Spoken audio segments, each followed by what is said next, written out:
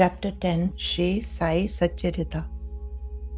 Chapter 10 describes Baba's mode of living in Shirdi during the early days. His stay in Shirdi, his teachings, and his humility.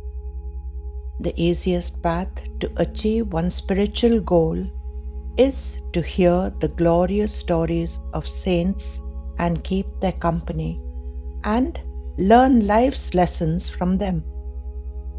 Then there is the Leela of how Baba slept on a narrow plank, which he tied to the ceiling with rags.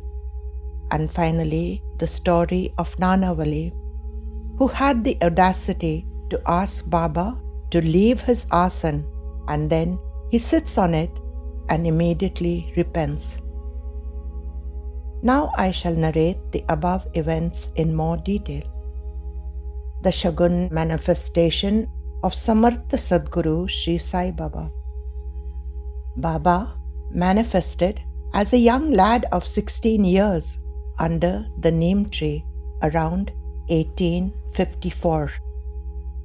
Then he disappeared and was seen in the far-off Nizam district, that is, Aurangabad, around 1857. He was aged 20 years and thereafter he stayed in Shirdi for a total of 60 years. He took Mahasamadhi in Shake 1840, that is 1918, in the month of Ashwin or October the 15th, 1918, on the auspicious day of Dasara. Here I would like to quote from chapter 4 of Sri Pada Sri Vallabh Charitra, the prediction of the manifestation of the young fakir.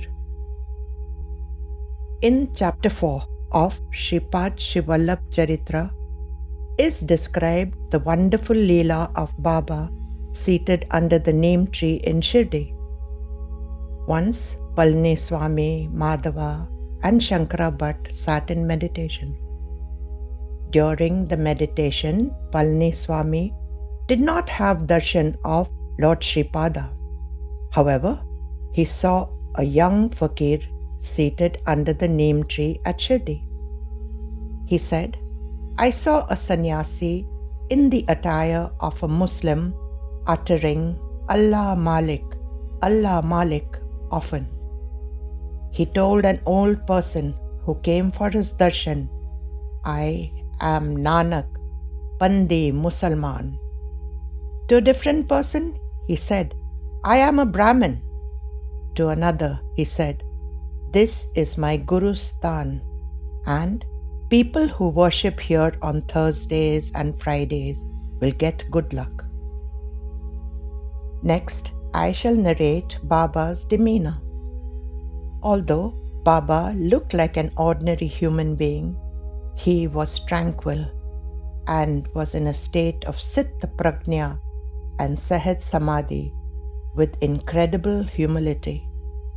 Professor Narke, who observed him closely, says, Baba was living and operating in other worlds also beside this world in his invisible form.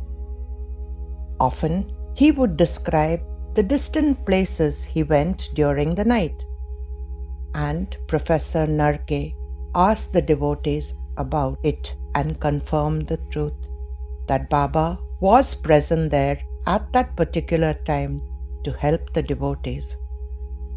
However, the devotees sleeping by his side were unable to comprehend it, as Baba was in the Dwarka Mai sleeping besides them. Then Dabholkar talks of the different types of gurus, and they are Nitya, or ordained by God, who impart knowledge to their disciples and give their devotees experiences of their guidance, and Anitya, not so ordained, who are scholars and who lecture about the scriptures. However, Baba was Samartha Sadguru. He was Dakshina Murti, with infinite knowledge, imparting it to his devotees in a simple manner so that they could understand it and progress on their spiritual path. Baba had a unique technique of guiding his devotees. First, like the mother tortoise, who is on one bank of the river and her little ones on the other bank, she nurtures them just with her loving glances. The next stage is like the mother cat, who carries each kitten of hers to a safe place. At this stage, the devotees may have to face adverse situations.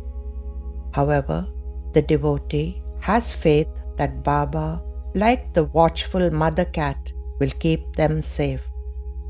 The next two stages depend entirely on the faith of the devotees.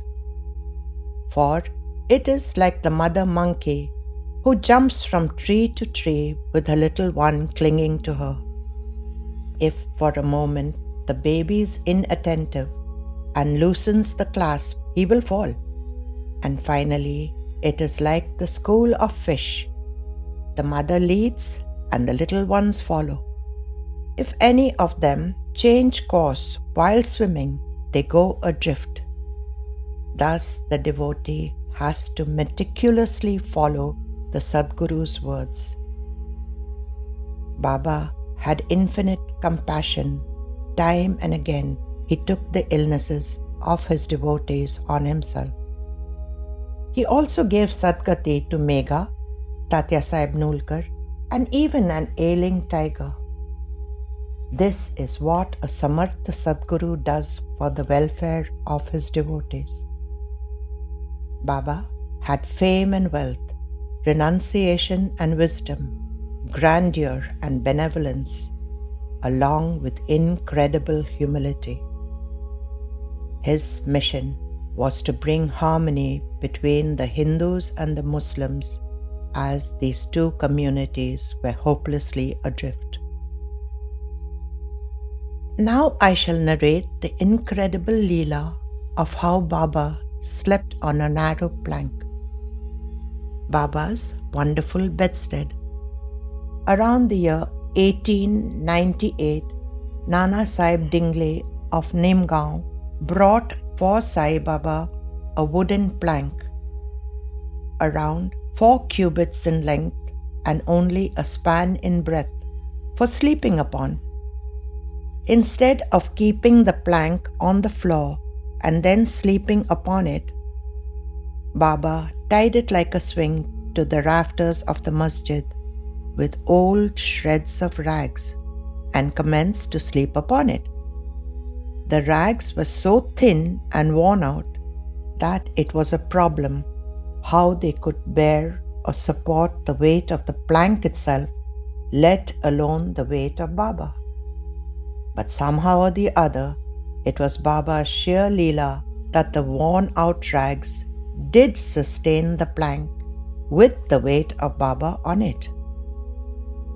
On the 4 corners of the plank, Baba lighted panktis, earthen lamps, one at each corner, and kept them burning the whole night.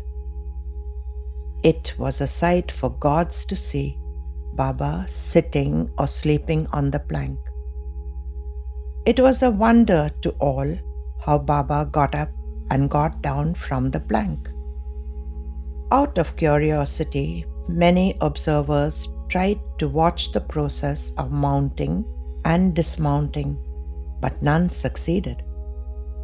As crowds began to swell to detect this wonderful feat, Baba one day broke the plank into pieces and threw it away. Baba had all the 8 Siddhis and Navnidhis at his command. He never practiced nor craved for them. They came to him naturally as a result of his perfection. And finally, I will narrate the Leela of Nanavali. Shankar Narayan Vaid, or Nanavali, was an ardent devotee of Baba, who, was misunderstood by many of the other devotees. There were two fractions. Some respected him, while others thought he was a troublemaker. Nanavali was like an avaduta who would do strange acts that annoyed the devotees. He would keep scorpions in his mouth or drink water from the gutter. Sometimes he would slap a devotee on the cheek, and at other times he would pick up quarrels with the other visiting devotees. Baba would then gently rebuke him, saying, "If you behave like this, the devotees will stop coming to Shirdi." Sometimes he would smear his body with dirt, which amused the children. Then, along with a group of children, he would go to the Dwarka Mai and create a ruckus scene. Nanavali addressed Baba as Mama, that is, maternal uncle, as Baba loved him a lot. When Nanavali first came to Shirdi, Baba said, "Nanavali, I have put on the lock and the key is with you. Do not betray me and I will not betray you." These words convey the deep Renanabandik ties that existed between the two. He took a keen interest in keeping order in the Dwarka Mai and would see to it that each and every devotee got darshan of Sai Baba. He was a well-built man. However, he had a huge hernia that almost reached the floor. Yet he would walk extremely fast or run when he chose to. Once he took Jotindra Tarkad to the Chowdi as he wanted to show him some trick.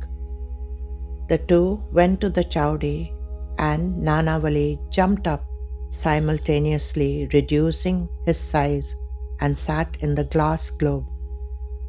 He looked like a monkey sitting there. Sometimes he would tie a rag on the rear portion of his pant like a tail and put on a mask of Hanuman. He then collected the children of the village and went to the Sabha Mandap and created a lot of racket or noise. His love and devotion for Baba was no less than Hanuman's love and devotion for Lord Shri Ram. Once Nanavali came to Baba and holding him by the hand made him get up. Then he sat on the gadi for a minute or two. Then, with a great deal of respect, he made Baba sit on it again. Then he prostrated before him and said, "O Lord, only you can occupy this seat as it befits your divinity. My place is at your feet." This Leela is narrated in Shri Sai Satcharita, chapter 10. Nanavali was shattered with grief by Baba's Mahasamadhi. He felt it was futile to live any longer, as life without Baba was worthless. On the 13th day of Baba's Mahasamadhi, he cried out, "Mama, Mama," and left his mortal coil. His Samadhi is built over his body. It is next to Abdul Baba's Samadhi on the way to Lendibag. This information was taken from the live experiences of the Tarkad family. And this concludes the commentary on the chapter. Om Sai Ram.